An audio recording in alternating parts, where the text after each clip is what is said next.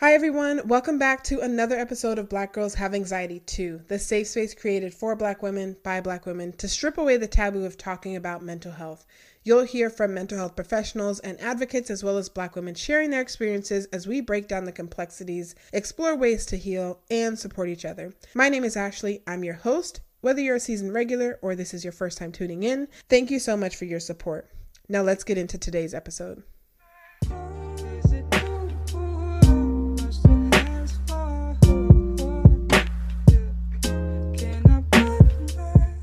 Hi everyone, welcome back to another episode of Black Girls Have Anxiety Too. Thank you so much for joining us again.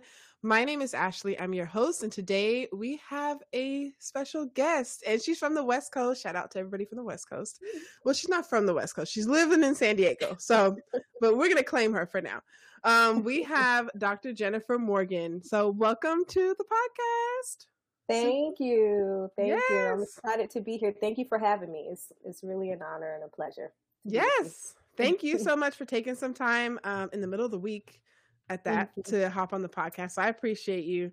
No problem. Dr. Jennifer, do you want to be referred to as Dr. Jennifer or Dr. Morgan? What do you usually go by? Either one is fine. I hear both.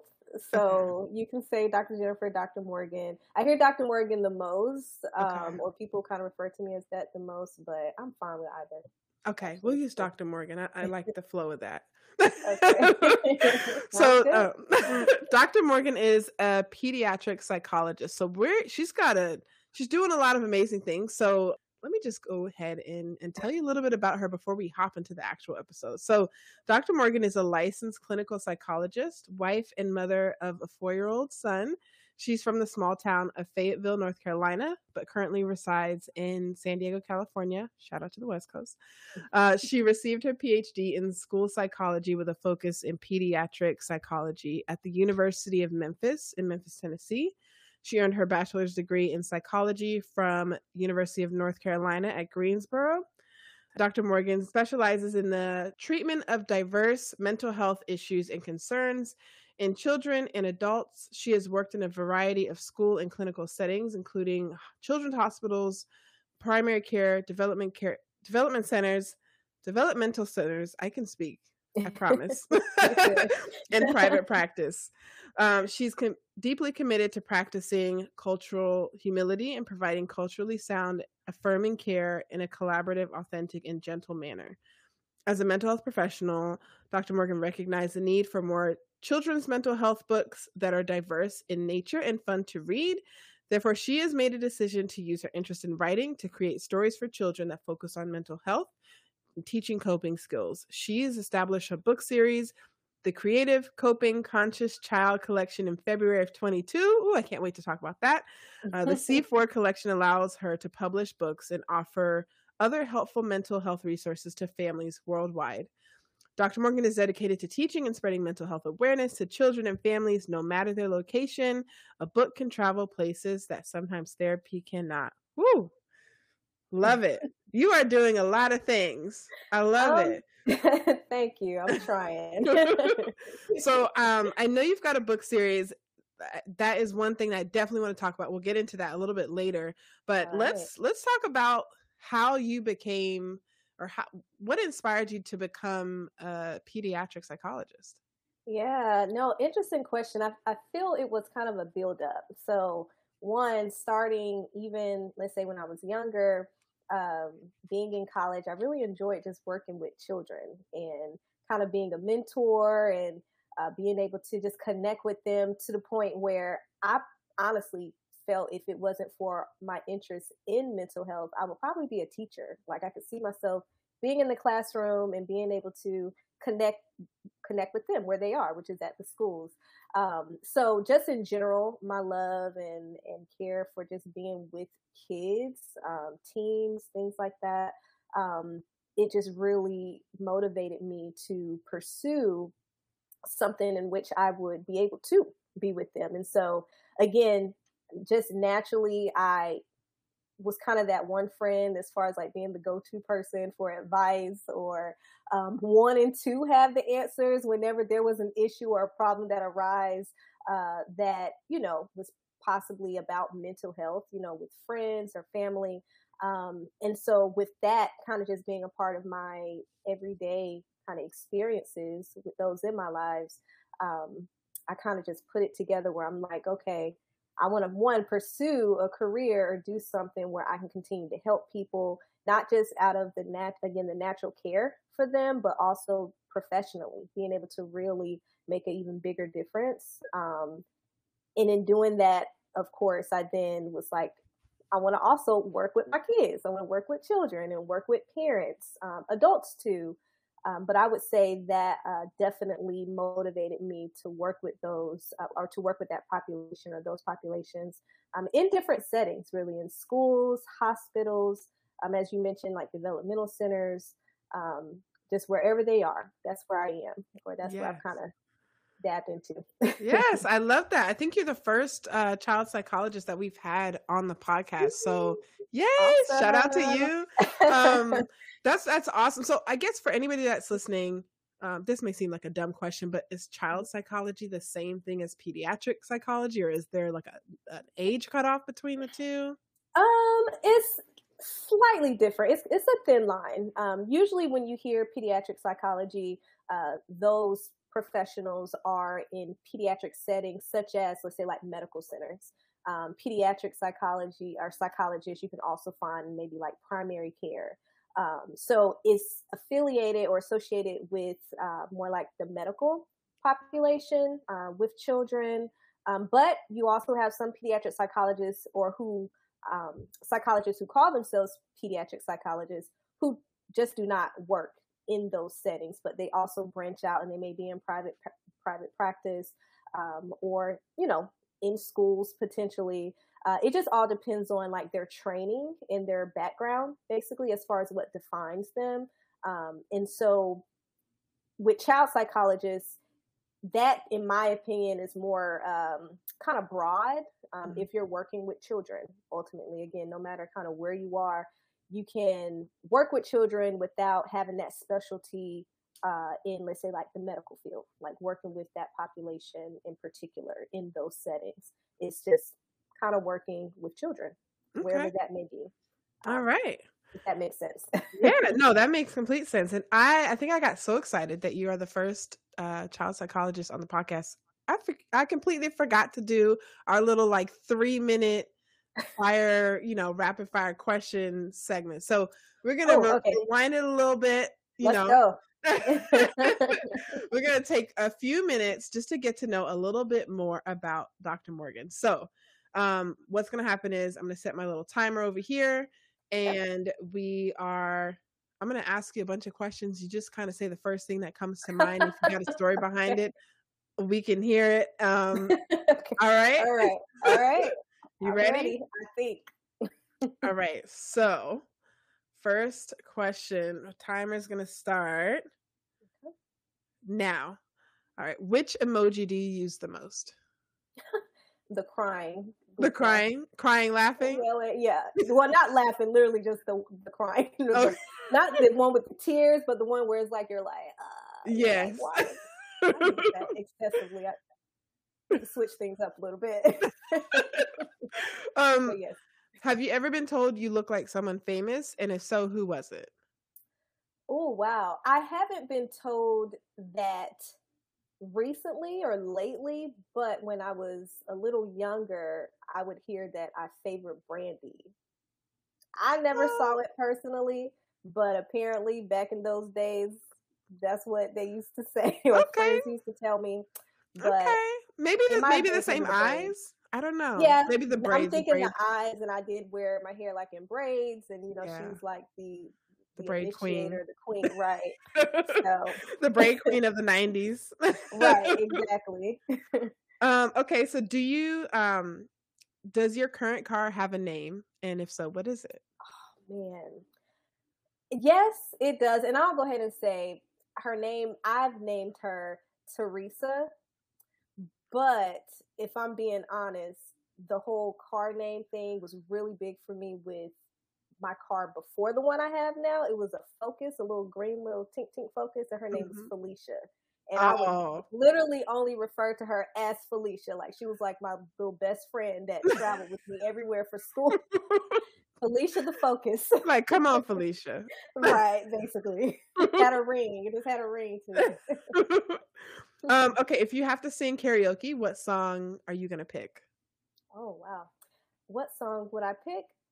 Mm, I don't know why, but I feel the first song that just came to mind was Monica, "Angel of Mine." Am I saying that right? Oh, angel. Yes, Yeah, I love yes, I that know that song. one.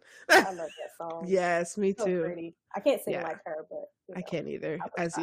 As you can see, I could definitely cannot. You had a nice little tune. I heard you. A It's little not bit, but too it doesn't go past that. That's bad. it. That's all I got. I hear um, you. okay, if you were left on a deserted island, who are you taking with you? Who? Not Yeah, I'll what? give you 3 spots. 3 spot. Okay, deserted island. One, I'm Mhm, definitely taking my husband. mhm. He definitely has to come with me. Um, hmm, that is a good question. I think I would also take one of my good friend. Matter of fact, I know I would. I would take my good friend Courtney, Okay, and another good friend. Her name is Robin. okay. Where I can have like my fun with my girls, and then I You have got your hubby. my time right with hubby. I think I would be happy Okay, if they were there with me. that's good. Okay. What is your favorite item that you've bought this year? Favorite item that I bought? Mhm. My tripod. Um, Oh, my with like the ring light. yes. Oh, I that's really, yeah, I'm telling yeah. It it's one of changes the the best game. things. It really does. It really, really does. And I'm like, why didn't I get this a long time ago? Probably because I wasn't doing much on social media, but you know, I would Yeah. say I'm really proud for that purchase. Proud of that purchase. Yeah. It's a great little tool. I love it. It really is. It really is. Not too expensive. You know, it's affordable depending on what you Yes. want with it. And I love it. Yes, me It's my too. top. All right, last question. Okay. What would your if you could have any superpower, what would you have and why? Ooh, superpower. Ooh. Why do I feel like that's the hardest question of them all? It is And it's because like you go through every scenario. Invisibility, can I fly, swim underwater, read right. minds? It's like so many different options. Goodness. I'm not gonna say that I'm not gonna say it's my favorite or number one thing, but I feel it would be pretty cool if I could breathe underwater. I don't know. Yes. I Oh my get in the water gosh. all the time, and I don't know. I think it's one of those things where if anything was to occur, which that's kind of a fear of mine, is like I'm okay, Yeah. or I can save somebody, you Yes. know. I don't know. I think that would be cool though. That would be so cool. Oh, That awesome. Well, thank you for answering my little was funny questions. fun. No problem. I like it. Thanks for asking. Yes, of course. So let's get back into child psychology. I know we talked a little bit about the differences between like pediatric psychologists in those particular settings versus just overall child psychology. So how early can children start to see a psychologist? Yeah, no, great question. I would say, well, one, we know that psychologists, they provide different services from, let's say, treatment such as therapy, interventions, working with parents, to even doing assessments, doing evaluations in order to diagnose. So when we think of, let's say, the assessment or diagnosis piece, a child can be as young as really 2 years old. If we want to take it even further, let's say if there's an issue with an infant that requires support or help of a psychologist, um, the therapist is working with the parent.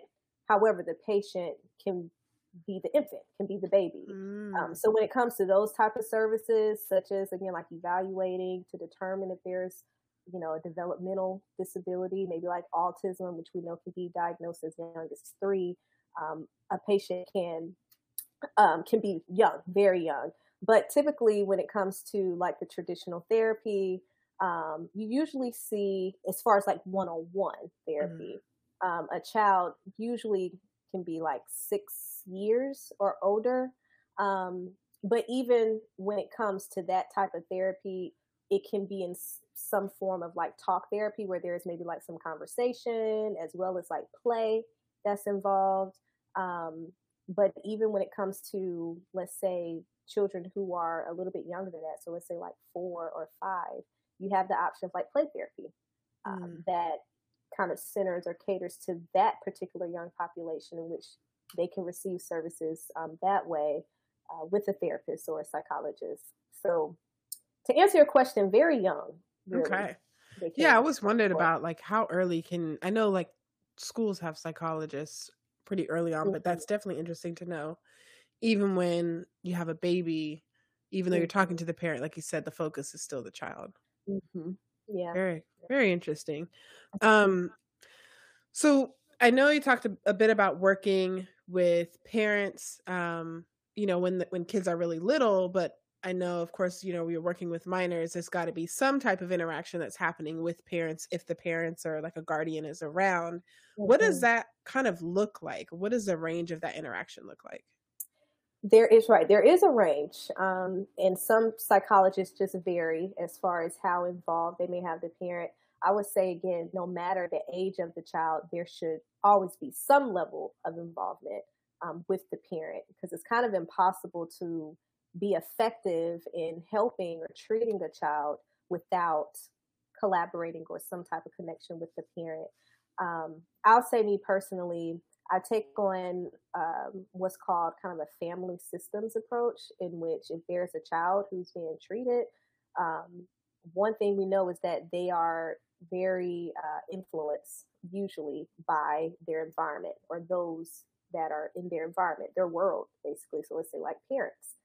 They're very influenced by mom or dad or, siblings. And so with that being said, I know I prefer to have parents heavily involved in the process, whether it's them understanding what's being worked on, being educated as well, so that they can do some things maybe at home with them, whether it's them understanding in order to motivate the child or encourage them to practice what they've learned in therapy, kind of being that support system as well as kind of accountability individual.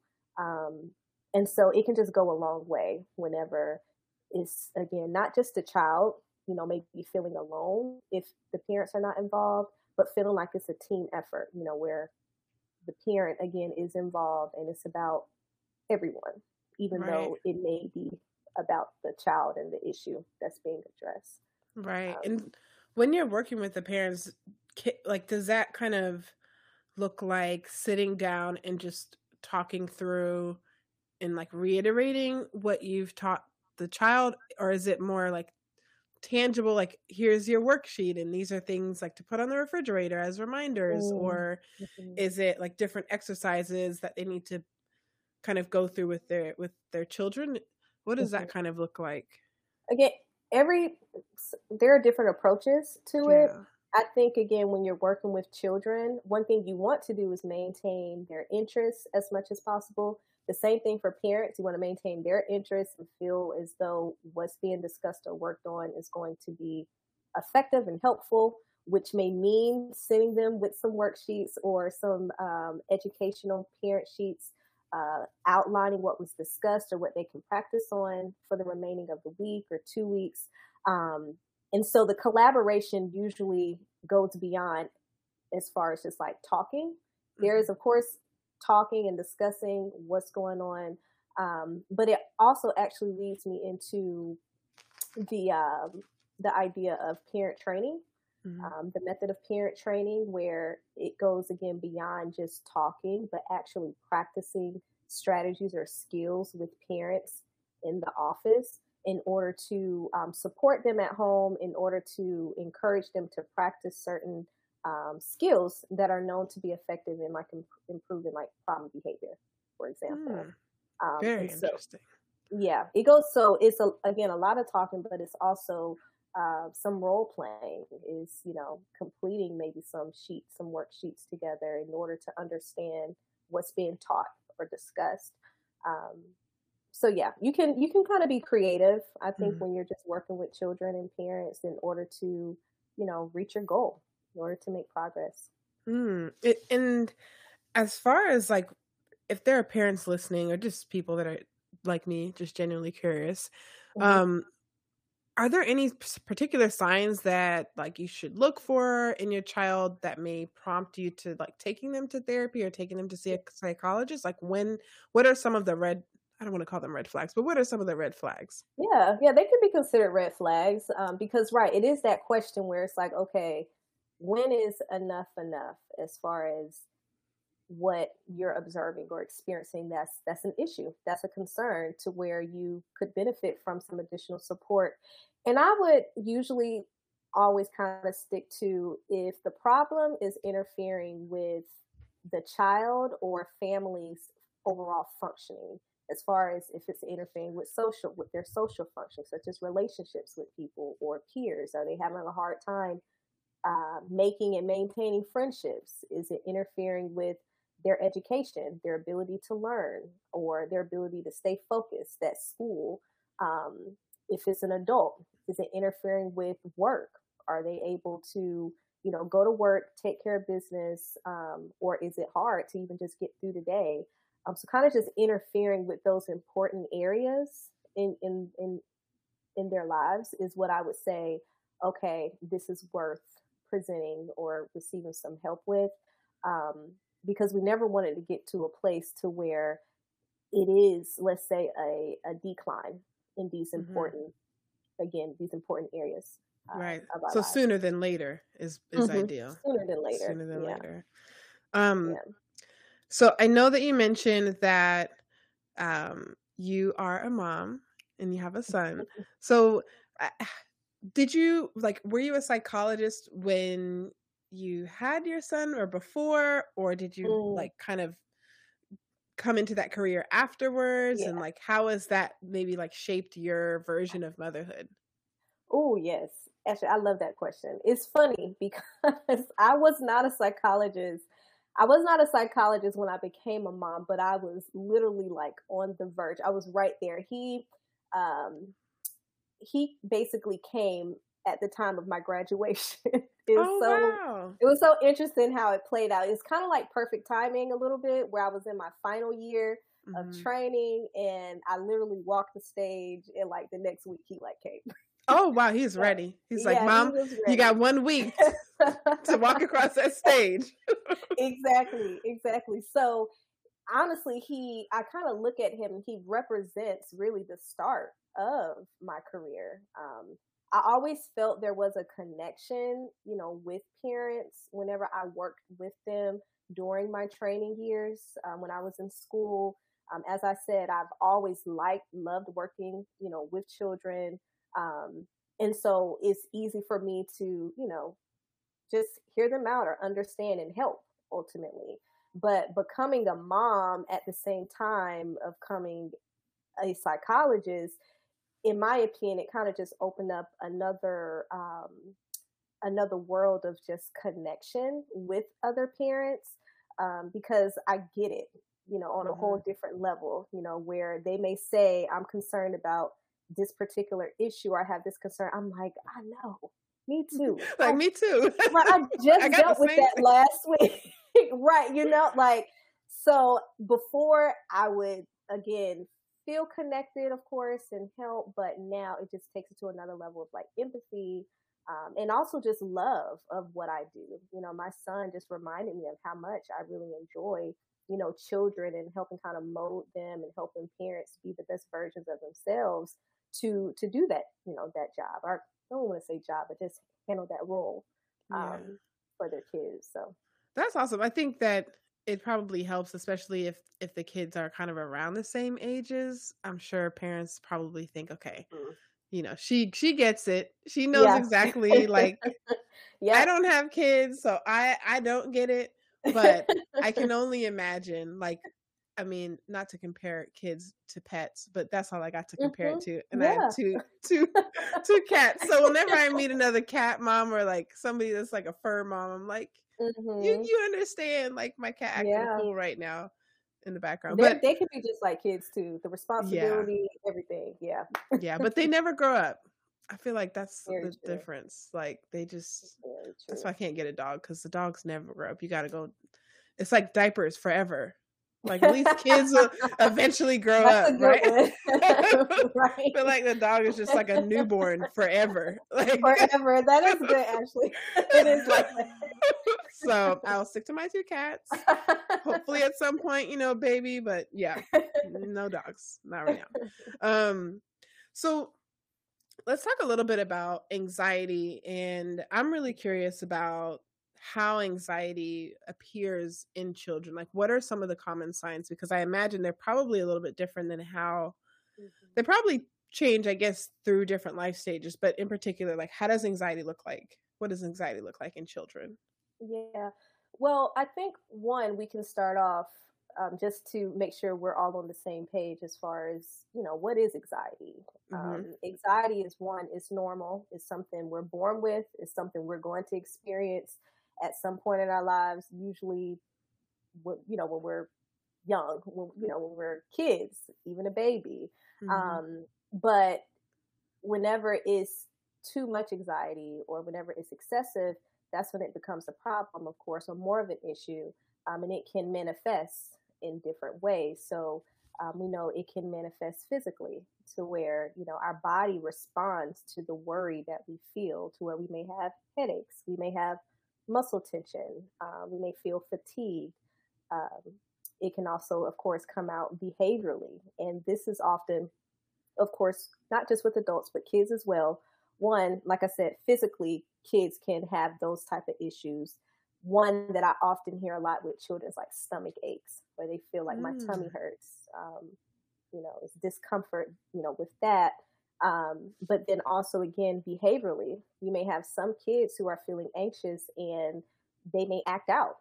It's more behavioral issues, not because they are purposely, having a tantrum or they're purposely having this meltdown to, make you feel like you're just having the worst day, but this is their way in which they are communicating and saying something isn't right. I'm worried, or I'm feeling excessive anxiety.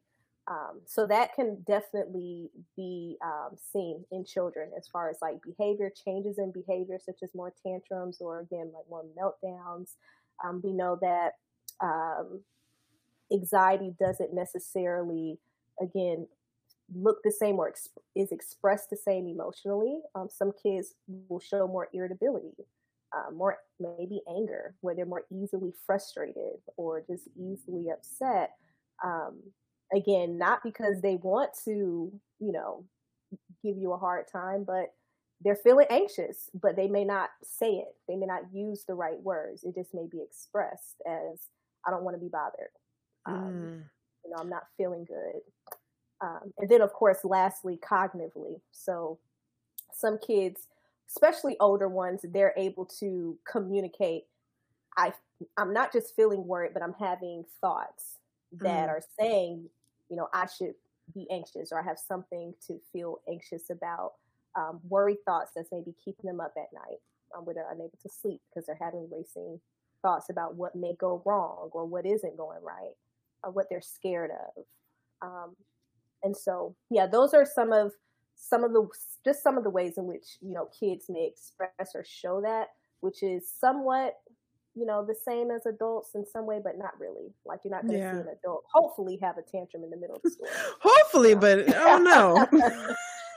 Ideally not, but the way things are going, I don't know. I know, so just want to break down and say, forget it. I know. It definitely makes a lot of sense. What you said just like hit the nail on the head, because it clicks that kids just don't have the language. I mean, like you said, some adults, some teenagers may not even have the language to explain what's going on, but kids literally do not have the words to tell you what's going on. So I guess that's where, I guess as parents, when you're talking to parents, is there a lot of kind of teaching patience when it comes to kids? Because I don't have kids, but I imagine that has to be one thing as a parent that, that last nerve is probably just always always, Mm-hmm, mm-hmm. at Yeah, risk. yeah. Man, that in itself, I feel like I'm not going to go off on a tangent because there's a couple things that just comes to my mind about, right, that being a parent and having to manage or help your child deal with their anxiety in ways that, again, doesn't necessarily just come as mommy, I'm anxious, but behavior that can be hard or tough to deal with.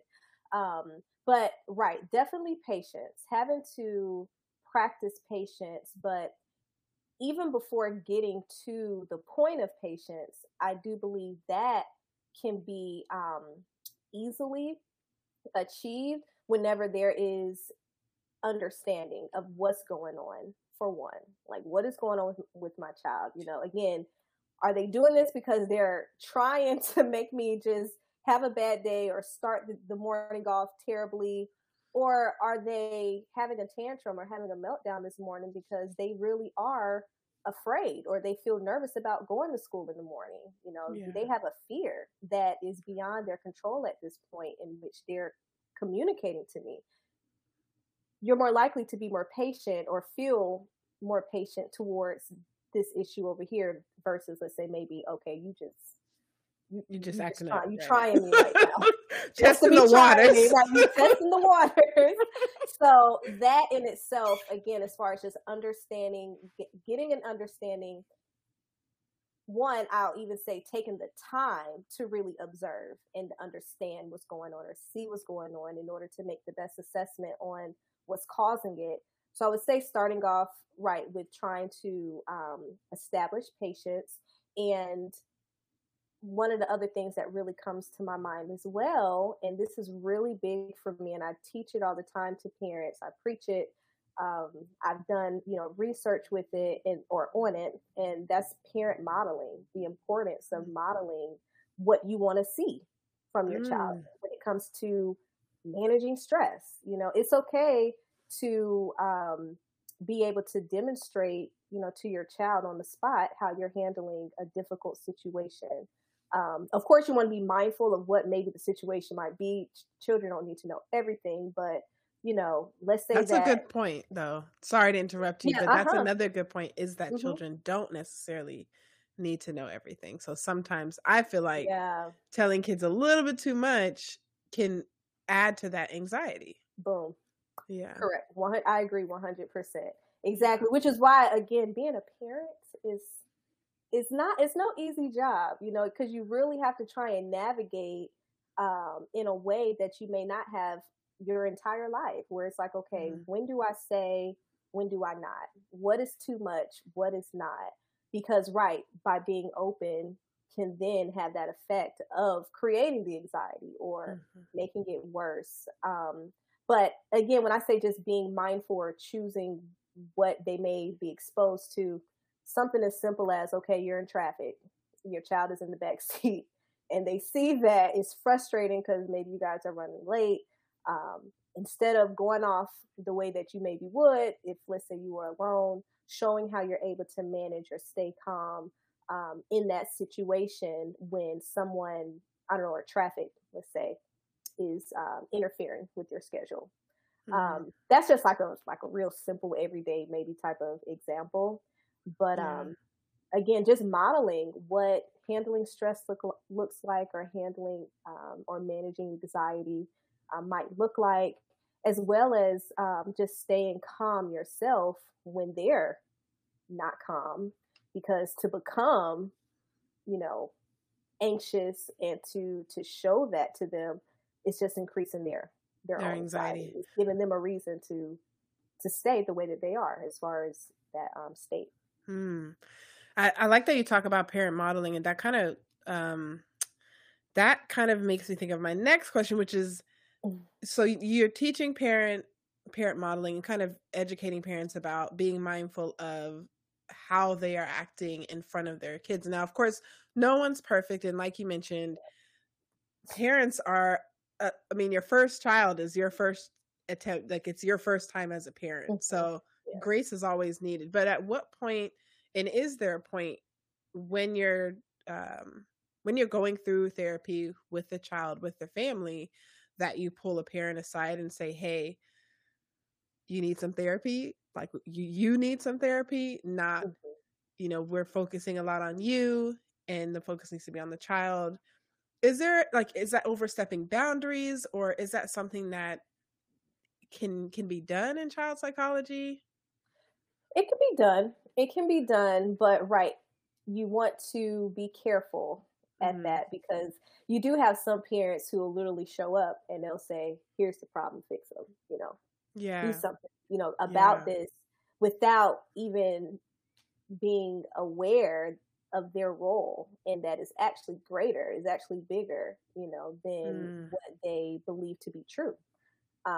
And so, yeah, I have had some experiences where I've had to work or speak or communicate to the parent that individual therapy would benefit what we're doing for the child. Because what will happen is, let's just say, because if let's say a parent comes in and they're seeking help, especially initially, you're going to give that branch. You're going to help or do what you can, especially as you're getting to understand or know the family, know the child.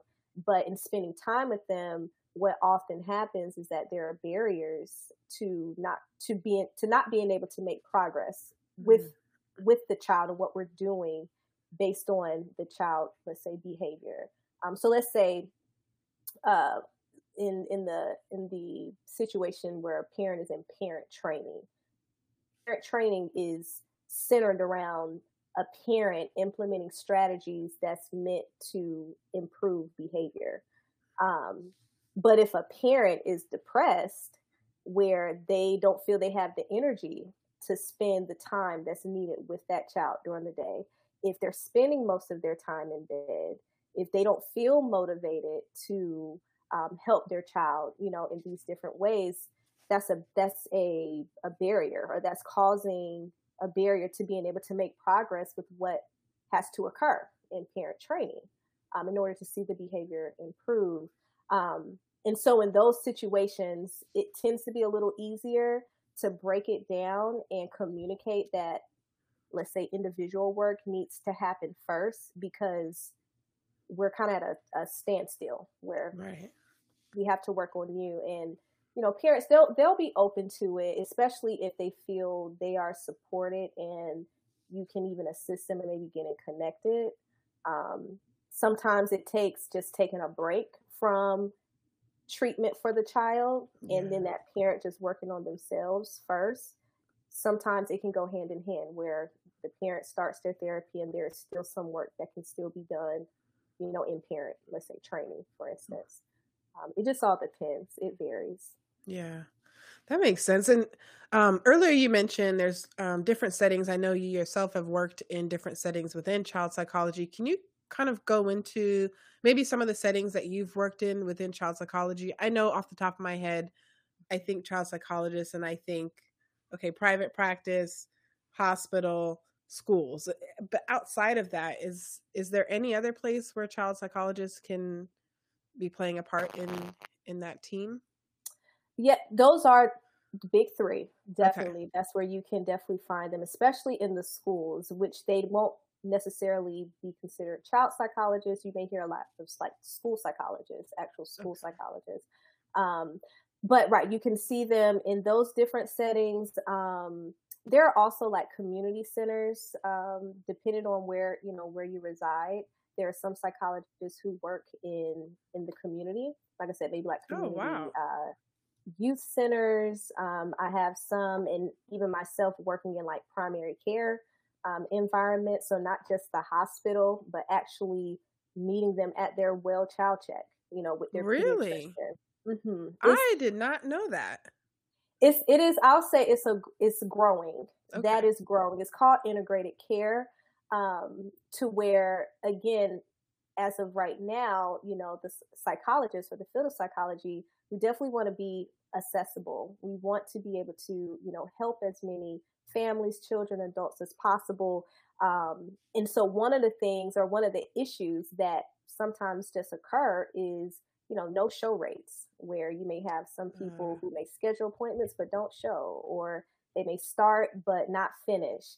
And one of the good things about being in a setting such as with primary care is that we know that a child has to come to their Mm. 6-year-old, 7-year-old checkup. They're, the parents are going to bring them there, and it's really good because during that time, there would be sometimes expression of concern about behavioral issues or emotional issues that the pediatrician, they can provide some support, but it just goes a long way when they're like, well, I have Dr. So and so here, psychologists who can literally come in, do a brief assessment, and provide some on the spot intervention, and then have follow up sessions as if it's, therapy. And just knowing that the psychologist is connected to the child's pediatrician, which is a lot of trust and history potentially with that medical professional, it boosts or increases motivation to, even let's say show up Yeah. to the follow up sessions for therapy. Um, so yeah, I would again say primary care is growing to where psychologists are more psychologists are transitioning into that environment as the medical field is being, open to that, to collaborating and providing that integrative whole person care. Um, but we That's so still have a ways to go kind of with that, but we're going. Yeah, that's awesome. I guess I never even thought that that was a possibility, but as you describe it, it makes sense. Like, why weren't we doing this before? Yeah, You know? right. hmm it makes So it makes a lot of sense. yeah, a lot. And especially like if you're a kid and you go into your pediatrician, I'm sure as a parent, it probably feels great, like you said, to just you have that trust already built. Like they're in the office. Maybe hmm you've seen them before walking around, Yep. or Yep. you've seen their pictures around the office, and so you have that familiarity that kind of can get you through the awkwardness maybe in that first hmm appointment. hmm Um, so that's cool. Yeah. And would people just like find that through their insurance providers, or like how do they usually like advertise that? That's a good question. I'll be honest. I feel like I can't maybe speak on what the insurance companies are communicating or how they're referring them. I just know based on my experience that usually if that particular primary care has that service is offered. If an Okay. issue, if they hear an issue, or if an issue is presented, such as maybe like suicidality, a child is Mm, experiencing thoughts of not wanting to live anymore, if that psychologist is there, then that's definitely an automatic, just connection. hand off, like, yeah. And it's actually called a warm handoff, Okay. which happens between the psychologist or it's and I'm sorry, let me even correct myself. It's sometimes not even just a psychologist, but social workers, Okay. um, master's level clinicians. I want to say they are also in that setting, to where they can just take it further as far as care if that's presented. Um, so I don't. So again, when it comes to the advertisement piece, I don't know too much, especially because it's is not new, but it's still just growing and it's not accessible everywhere. But I do know if it is at that child's primary care office, that is definitely nothing that's withheld. Information that's not withheld is offered, Right. if inquired or just needed. That's awesome. Like, that's actually very encouraging to hear. I think sometimes we talk a little bit about the accessibility. We talk a lot about the accessibility within mental health. Yeah. And it's encouraging to hear that that piece is starting to Mhm. be implemented, and hopefully that will increase the accessibility and Yeah. also like make it so that kids are kind of introduced to Mhm. having a psychologist early on, so it's Right. not this like taboo thing. Like I remember being in middle Yeah. school and I had a friend of mine, um, she was having some mental health issues, and I remember she would like miss a few days and she wasn't seeing like the school psychologist.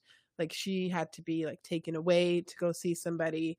Mm. And it was kind of like it's a thing like, oh my gosh, this person is gone to, like they're Yeah. seeing a psychologist, and they would come back and kind of tell us what's going on, and then they would leave for a few more days. But it's nice that it is, I think integrations like that decrease the taboo of Mhm. mental health, and it's Definitely. kind of like, okay, well, if I need to be in the hospital for 3 days for my arm, then it's also okay if I need to be in the hospital for a few days for my brain. Mhm. Yeah, So definitely.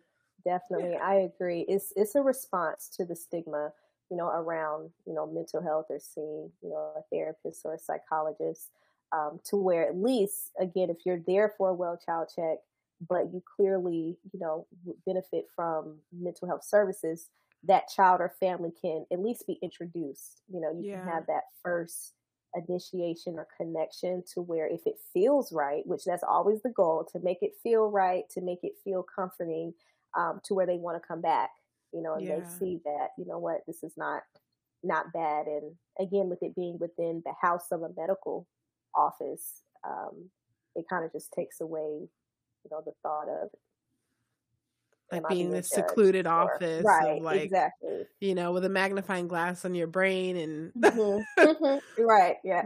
Keep, yeah, again, kinda do what you have to do to get people in, to be yeah. seen, to help them.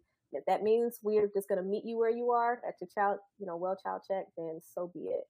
Yes, Let's I go. love that. I know there's an episode I did with a young woman named Abigail Thomas. She just graduated from her master's program, and she Mhm, kind of talked a little bit about an experience that she had when she was, I believe, in like middle school age, and she explained that at that point she really wanted help. Like she really mhm, wanted to speak to a therapist at that point. mhm, And she wasn't able to, and it reminds me of that situation because had there been an integration, yeah, maybe that could have been something like, hey, I want to go to the doctor, and you go to the doctor, and then at that point, especially if you're, I feel like in middle school or high school, you can probably say to the doctor, hey, mhm, is there anybody else that I can talk to? mhm, Is there a psychologist or somebody that can help me? So it's encouraging to hear again that it's all in the same place, potent mhm, for some places, and that it's moving in that yeah. direction. So Yeah, I agree. I agree. love I think it. that's the perfect example with her case. Like that's like Yes. a perfect setup. Yes. That's awesome. So I know we're talking a little bit about we've mentioned a little bit about schools, but as far as I know, you mentioned that there can be school psychologists, but I want to kind of shift a little bit Mhm, in, do psychologists, how does a child psychologist work with a teacher? Because I think nowadays, especially I think in 2020, there was a huge spotlight on how much work teachers actually do yeah. and how much time your kid is actually spending with the teacher, whether it be virtual or in person. So Mhm, imagine as much of a influence that parents have, teachers, even if it's for like a semester or for a year, or in some cases for years at a time, mhm. they have a huge influence as well on children. So is there ever a point where a psychologist will work with a teacher on a child's behavior? Definitely, definitely. And I'll go ahead and maybe distinguish between, let's say, a child psychologist who's working in the school setting and the traditional school psychologist who's working in the school setting. So a school psychologist, again, traditionally, so what you will typically find is that their hand is mostly in what's called like IEP, developing IEPs, doing evaluations for special education Mhm. And needs. what's an IEP? I'm sorry, an individual education plan. Okay. So whenever there is a child who has a diagnosis, let's say specific learning disability, so like dyslexia, or Okay. if a child has ADHD, these are issues that can impact their learning. The school psychologist is usually the one who does the evaluating, the evaluations, as well as set up a treatment plan, or not so much a treatment plan, but a learning plan, meaning this is what teacher has to do, this is what support staff has to do, this is what student has to do in order to reach academic goals, or maybe even sometimes behavior goals. So their hand is in the kind of developing, assessing and developing the plan. um, I didn't realize that when I first went to school. I'm thinking I'm gonna be in the schools doing therapy and interventions, but found out that most of the work as a school psychologist is the assessments, doing the Mm, assessments and attending IEP meetings, which, I mean, I think they do great work, and they're definitely needed. We need more, in that setting. mm, But I'll say again, the difference between maybe the traditional school psychologist and a child psychologist who may be contracted maybe to work in the schools. The psychologist, clinical psychologist, is likely also providing therapy, um, not really there to do the evaluations for special education services like the school psych, but they're more so right collaborating with the teacher, doing like I said, providing therapy, interventions in that setting. And so when you have a child psychologist who's actually working in that setting, it's kind of a no-brainer as far as there being some level of connection with the teacher as far as what they can do to help support the child in the classroom, um, based on maybe what's being discussed or worked on in therapy at school. But then you have some therapists who are not in the school, or some psychologists who are not in the setting. They're like outpatient. They're Oh, wow. working, at their own office. Let's say like a private practice. Those psychologists can still connect with the teacher and communicate to them what's being worked on, what strategies or skills the child is learning that they can continue on in that setting. It kind of goes into what I mentioned earlier, Ashley, about the systems approach, where, again, you're not just working with the child, you're working with the parents, you're working with the teachers, because the child exists within that system, within people who's in their world. So ideally, a psychologist who's working with a child who has issues in school would also have potentially some level of connection with the teacher as far as teaching them or letting them know what they can do to continue what's being worked on in order to help that child in these different settings, not just at home or in the therapy office. Yeah. Thank you for that breakdown. That makes a lot more sense, because I think of school psychologists and I think of these shows, Sex Education on Netflix, which is like the psychologist that works at the school. If you haven't watched it, I have to check it out. It's hilarious. Okay, I'm gonna write this down. I'm big into like Netflix shows, especially shows like about mental health, but in a fun, kind of funny, not funny, kind of funny way, lighthearted. Yeah, that's the word. Humor. Yeah. But yeah, it's basically like a psychologist that comes in, and she's very like open-minded and like sex positive and wants the kids to be able to ask questions. But yeah, it's interesting, obviously, hearing from you the actual role and how that looks like, depending on if you're a school psychologist or, like you said, a child psychologist within a school. So talking about like other people in the medical field that may be part of like a clinical team for a child. I know that there are like speech pathologists and occupational therapists and BCBAs. And I cannot remember. I just had a BCBA on the podcast the other day. Nice. And I cannot for the life of me remember the acronyms, because there's so many acronyms in mental health. It's overwhelming. But for you individually, like, do you typically work with some of those other roles or as like a clinical team? It depends on where I'm working. So if I'm working, let's say, in the school, most definitely, I feel you make the most connections with the other professionals in the school system, as a collaborative team effort. So in the schools, right, speech therapists, maybe occupational therapists, the teacher, the special education teacher. It just all depends on who is there in that particular school offering services to that child. There's some level of connection there, as you are all in that child's, what I mentioned earlier, IEP, individual education plan. There's collaboration. Going back to what we spoke on earlier about the primary care setting or working in the hospitals, there is collaboration in that particular setting too. So as an example, for primary care, of course, you're connected with the medical doctor, where you not only know what's going on medically with the child, if it's relevant to your work, but let's say there is something where the child needs, or the family of the child needs assistance, financial assistance, or their needs are not being met in some way in which a social worker needs to be involved to support that family. There is a connection with that professional, potentially, depending on, again, what the issues are.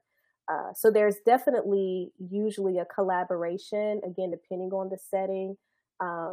Private practice, I feel, is where you, again, should or could branch out and connect with others, but it may not just naturally happen unless you put the effort in, because you may only be in an office where it's just psychologists, Right. Right. not other professionals. So, Okay. yeah. That makes sense. That makes sense. Let's talk a little bit about let's talk a little bit about C4. So before we get into C4, we're gonna take a little quick break, and we Okay. are gonna go into the mind game segment. So the mind game segment is basically a moment where we are going to have a little bit of trivia. I'm going to read through a mental health syndrome. Dr. Morgan, you cannot help. You've got to, you're probably going to know what it is.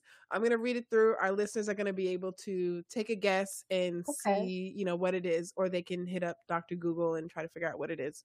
Yes.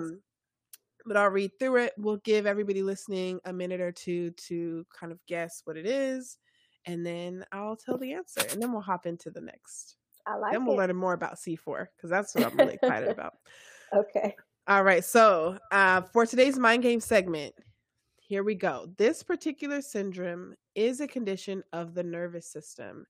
This syndrome causes people to have tics. So tics are sudden twitches, movements, or sounds that people do repeatedly. People who have tics cannot stop their body from doing these things. For example, a person might keep blinking over and over and over, or they might make a grunting sound unwillingly. Some of the symptoms of this particular syndrome start when a child is 5 to 10 years old. The first symptoms are usually motor tics that occur in the head and neck area. The tics are usually worse during times where they're really stressed or really excited, and they tend to improve when a person is calm and really focused on a particular activity. In most cases, the tics decrease during adolescence and early adulthood. Sometimes they disappear entirely. However, many people with this particular syndrome have tics into adulthood, and sometimes they can actually get worse during adulthood. Sometimes the media portrays people with this particular syndrome as having, as involuntarily shouting out different swear words. This is actually called coprolalia. Dr. Morgan, don't laugh at me. I'm probably not pronouncing that You're doing right. good. You're good. They may also constantly repeat the words of other people, echolalia. Very interesting. These symptoms are super rare, and they're not required for this particular syndrome. So I will give you another minute or so to try to guess what this syndrome is. Dr. Morgan, you probably know what it is, huh? Yeah. I believe I do. I don't know. I could be wrong. But I think I do. Okay. Well, while you guys are taking the time to guess or rapidly typing into Google, I just want to give you a little reminder to download Bullhorn. Black Girls Have Anxiety Too is on Bullhorn. Bullhorn is a place where you can basically join us for the podcast. You can call into the show. You can turn your video on and join us. You can ask a question to the guests.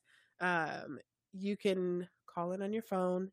You can also chat with other people that are listening. So every episode won't be live, but for those live episodes that we do have, you want to make sure to go on Bullhorn, follow Black Girls Have Anxiety Too, and turn on your notifications. That way you know whenever we're going live. You'll be alerted whenever I schedule a live episode, and then you'll also know as soon as we're going live so you can join the conversation. You go to Bullhorn, that's BULLHORN.FM, or you can just go to the App Store, the Google Play Store, whatever store you get your apps from, and go and download Bullhorn, and you can follow us on there directly on the app. Take a look in the description, the link's down there. Click, give us a follow, and I would love to see you on the next episode. So yes, I love Bullhorn. So for everybody that's listening, hopefully you have your guesses. If you're listening on Spotify, you can type in your answer in the pop-up. If you get it right, I will pin it. If you have an iPhone, I'm sorry, I can't pin your answer. But um, all right. So hopefully you have your guess now. Dr. Morgan, you ready to tell the people what it is? I think so. But I'm also kind of like, do I have it right? Okay, so I'll announce it. So the answer for today's mind game segment is Tourette syndrome. Yes. So I just remember I remember kids having Tourette's in school, but I think the media like portrays the most rare and like um I don't know the word for it, but it kind of portrays what, according to this, is the most rare parts of the syndrome, which is like people shouting out swear words or echoing what other people are saying. But I think recently, I don't know if you know this, but Billie Eilish is like a popular pop singer, Mm-hmm. and she recently came out and said that she has Tourette's and that Oh she's no. actually had it for a long time. And it actually came up during an interview, and I don't remember. It's in her interview with David Letterman. That's in the Netflix series. If anybody wants to take a watch, but he kind of asked her why she was like fidgeting during the interview, and it Mm-hmm. seemed like a very innocent question, like why she was fidgeting, and she Mm-hmm. just very straight up said, "Oh, I have Tourette's, and sometimes I tick, Oh, and this is kind of what my ticks look like, and sometimes I'll do these certain things." So I thought it was really cool to see somebody that yeah. is that popular and that known, Mm-hmm. and also Mm-hmm. that young, just come out and kind of say it rather than trying to hide it. Of it, Um, yeah. but yeah. Is Tourette syndrome something that you see often in children? Or is that something Um, that kids go to a psychologist for? I'll say personally, I've only had maybe about one or two cases to kind of walk in or who I've seen through telehealth actually. But of course, right, it is common, or you can see it, or psychologists can see it. Um, Potentially even referred by the medical doctor, them being presented with it first from the parents or by the child. But again, I'll say for myself, surprisingly, now that you even just bring it up, as I think on it, I haven't actually had too many of those cases. Um, but yeah, it's definitely, of course, out there as far as what's being experienced, by children Yeah, it's a as very, well. very interesting syndrome. So Mm-hmm. yeah. So let's get into what I've been waiting to ask you this whole time about, which is C4 collection. So I know that you've got a book series, and it is a children's book series, which is awesome. The fact that you're bringing mental health directly into the hands of kids. But can you tell us a little bit about C4 and also how you got the name? Definitely. So, fun fact, and you may already know this, Ashley.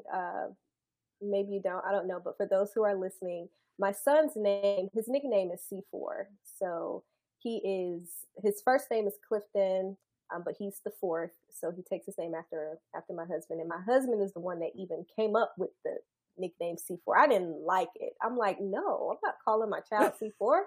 Can you imagine being in a store and you're calling your child C4? Where are you? And folks looking at you like, what'd you just say?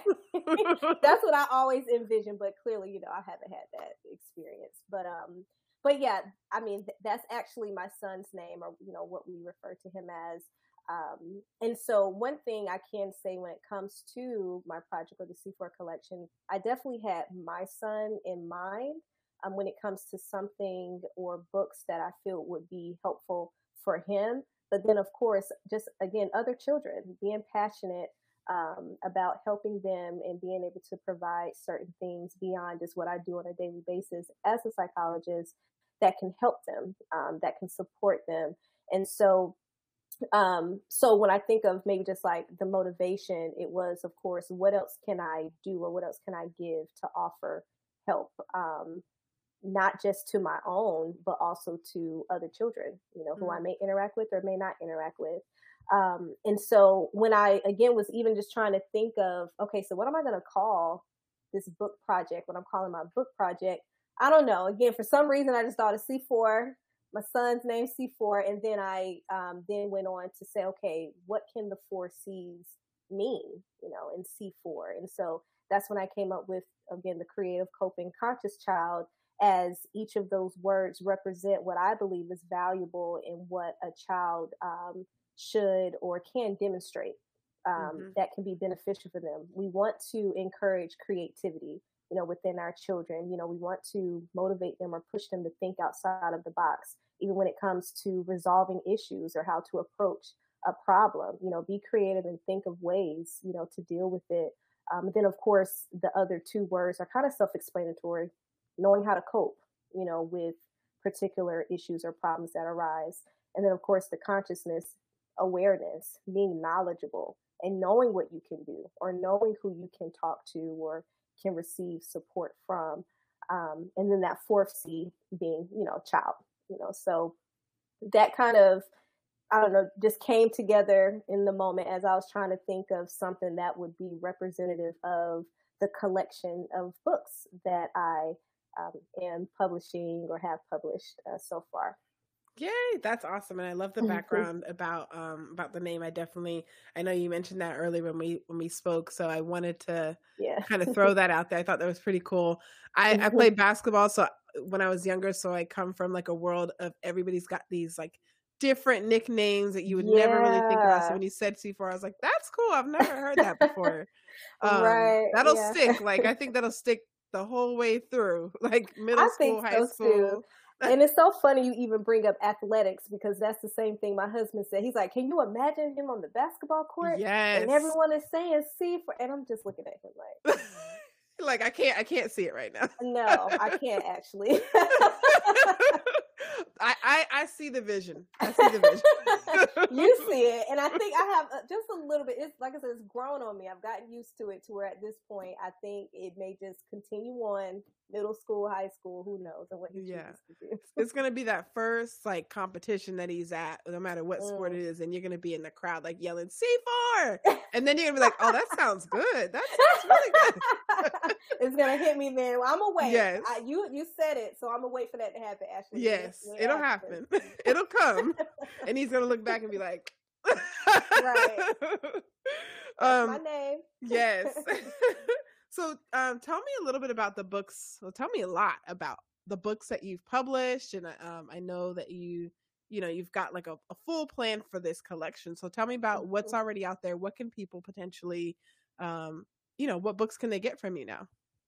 Yeah. So again, my mission or purpose of C4 Collection and my why, it also kind of just happened where I was just sitting, in the office, having some appointments with some kids, with parents, and it just really kind of came to me how much parents or children may not know about issues that some people, again, are exposed to early or kind of know about because they've, been taught by, a teacher or a guidance counselor or, just any adult who's aware and want to share that knowledge. But I started noticing a pattern where what I felt was kind of just basic knowledge on mental health, it wasn't there, or a basic understanding as to what steps can be taken in order to, let's say, reduce anxiety in the moment. They were hearing it for the first time in therapy.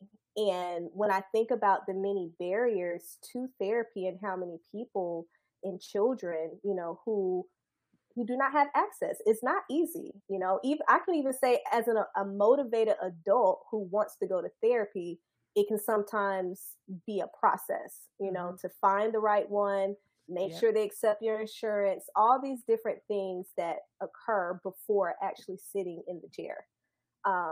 And so it made me think about that, and it kind of, I'm not going to say it like sat in my heart, but it definitely motivated me to want to do more, meaning, okay, how can I make this easy to where at least it can start at home with something, as far as, again, building understanding and knowledge and being educated about mental health, even at a child's level. And so, again, I kind of had that kind of aha moment where I'm like, okay, I'm seeing this. I'm seeing what's going on right now. And so that kind of pushed me to then try to start or publish some books. I've always enjoyed creative writing since I was younger.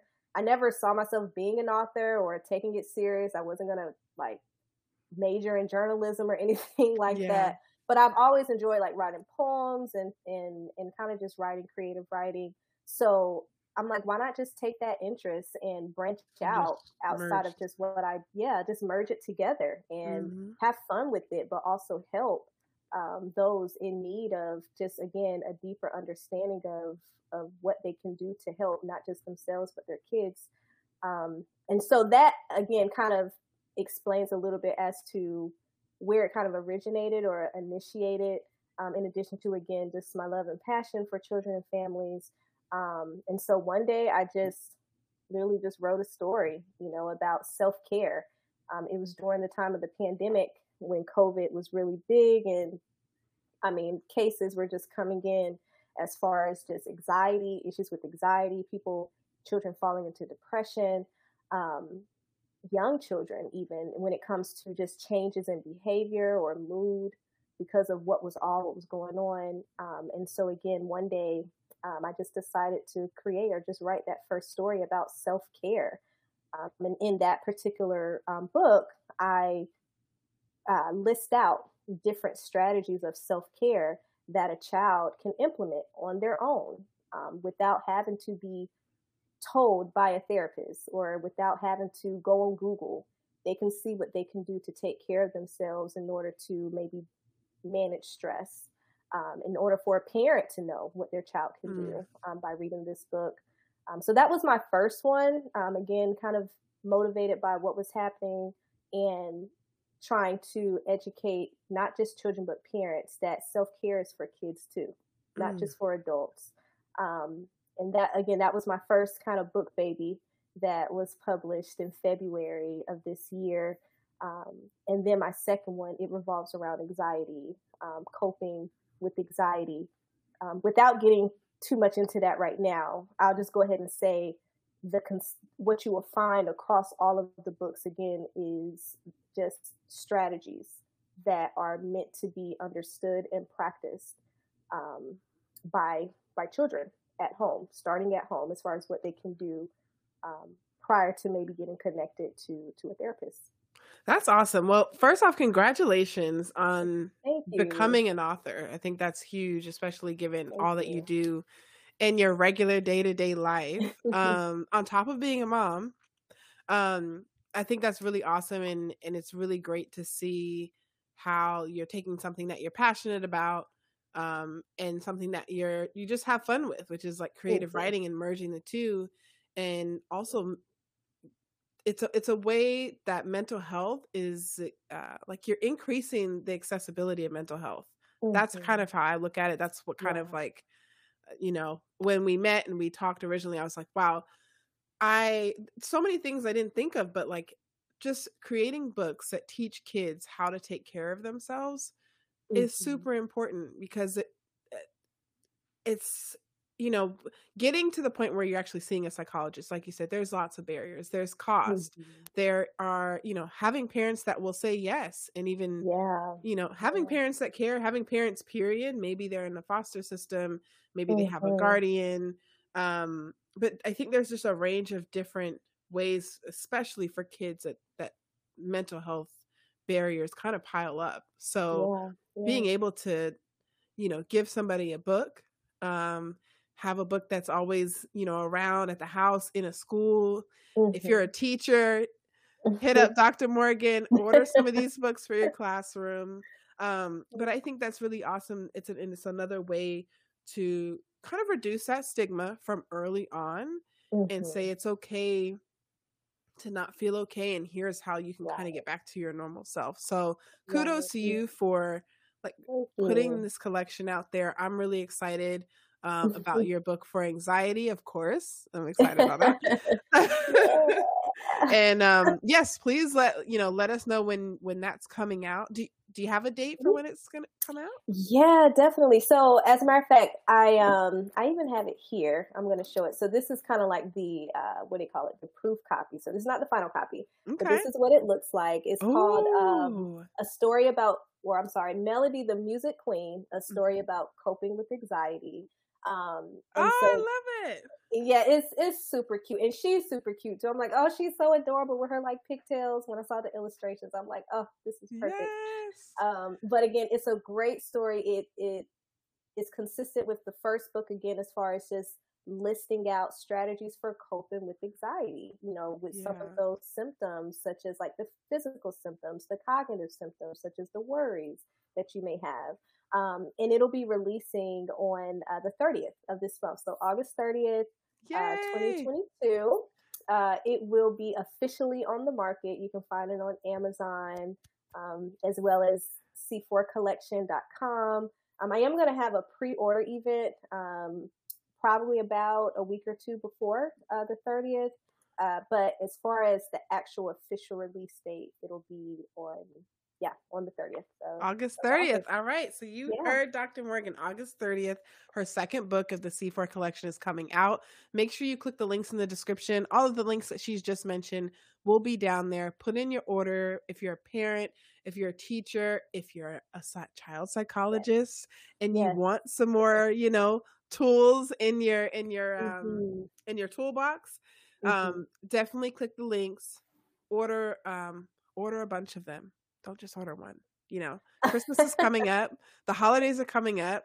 It's time to get ready to stuff those gift baskets. But in all seriousness, I think what you're doing is awesome. I'm excited to see the book. I'm probably going to order one and give it to one of my friend's children for Christmas.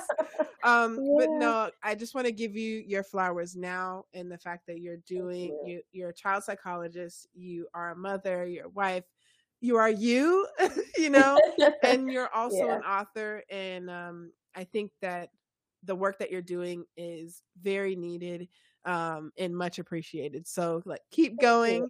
You're welcome back whenever you want to come back onto the podcast. I sure will. Thank you. I really, really appreciate it. Again, I want to thank you. What you're doing is amazing. I, took the time to be able to listen to some of your episodes, your previous episodes, and I'm just like, please don't stop.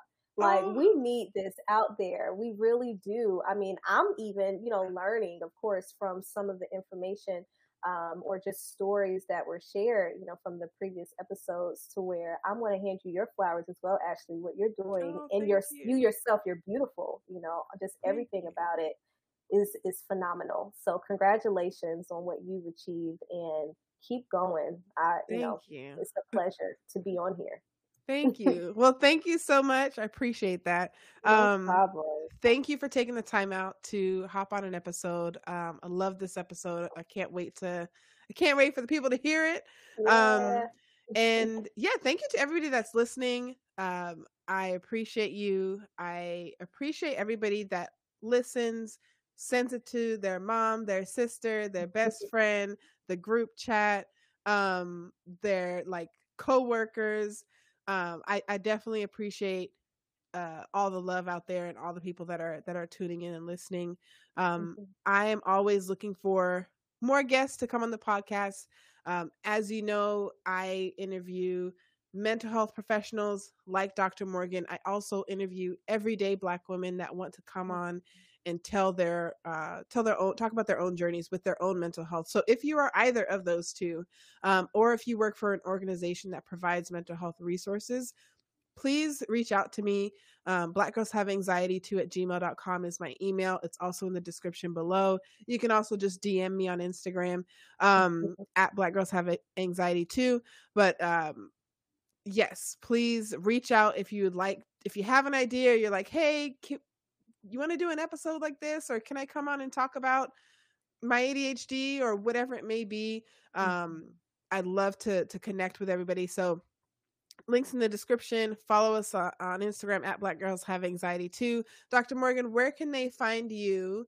Either on socials or emails. I know you shouted out the website before, but where can they find you? Yeah, definitely. So you can find me on Instagram. I have 2 accounts. So one is my personal account. I'm a mental health advocate. I post all the time when it comes to just my life, things about mental health. And my name on Instagram for that is paging.dr.morgan. Morgan. And then I have an Instagram page for my books, or, being an author. And that is, again, on Instagram, C4 Collects Books. So you can follow me on those two platforms. You can put in the same name for C4 Collects Books on Facebook. I'm also on there as well, where you can follow me. My email, you can reach out to me at info@c4collection.com. And again, also visit the website, c4collection.com, just to find the latest books, including the first one, 1, 2, 3, Self-Care is Important to Me. And yeah, just any other resources that I just post on there to hopefully help support, everyone that is open to some of those things. Yeah. Yes. So make sure you follow Dr. Morgan. Everything she's mentioned in the description. Hit her up, order some books, ask her questions if you want to. She's awesome, as you can see. But again, thank you so much for joining today. Appreciate it. That is another episode of Black Girls Have Anxiety Too. Bye, everyone.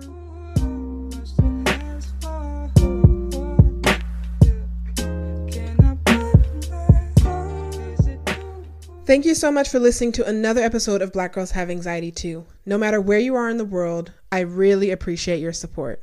See you again on the next episode, but until then, follow us on Instagram at Black Girls Have Anxiety Too, and on Twitter at Anxious Black Girls. That's Anxious BLK Girls. And remember, just because you're struggling doesn't mean you have to struggle in silence. The more we talk about it, the more we heal.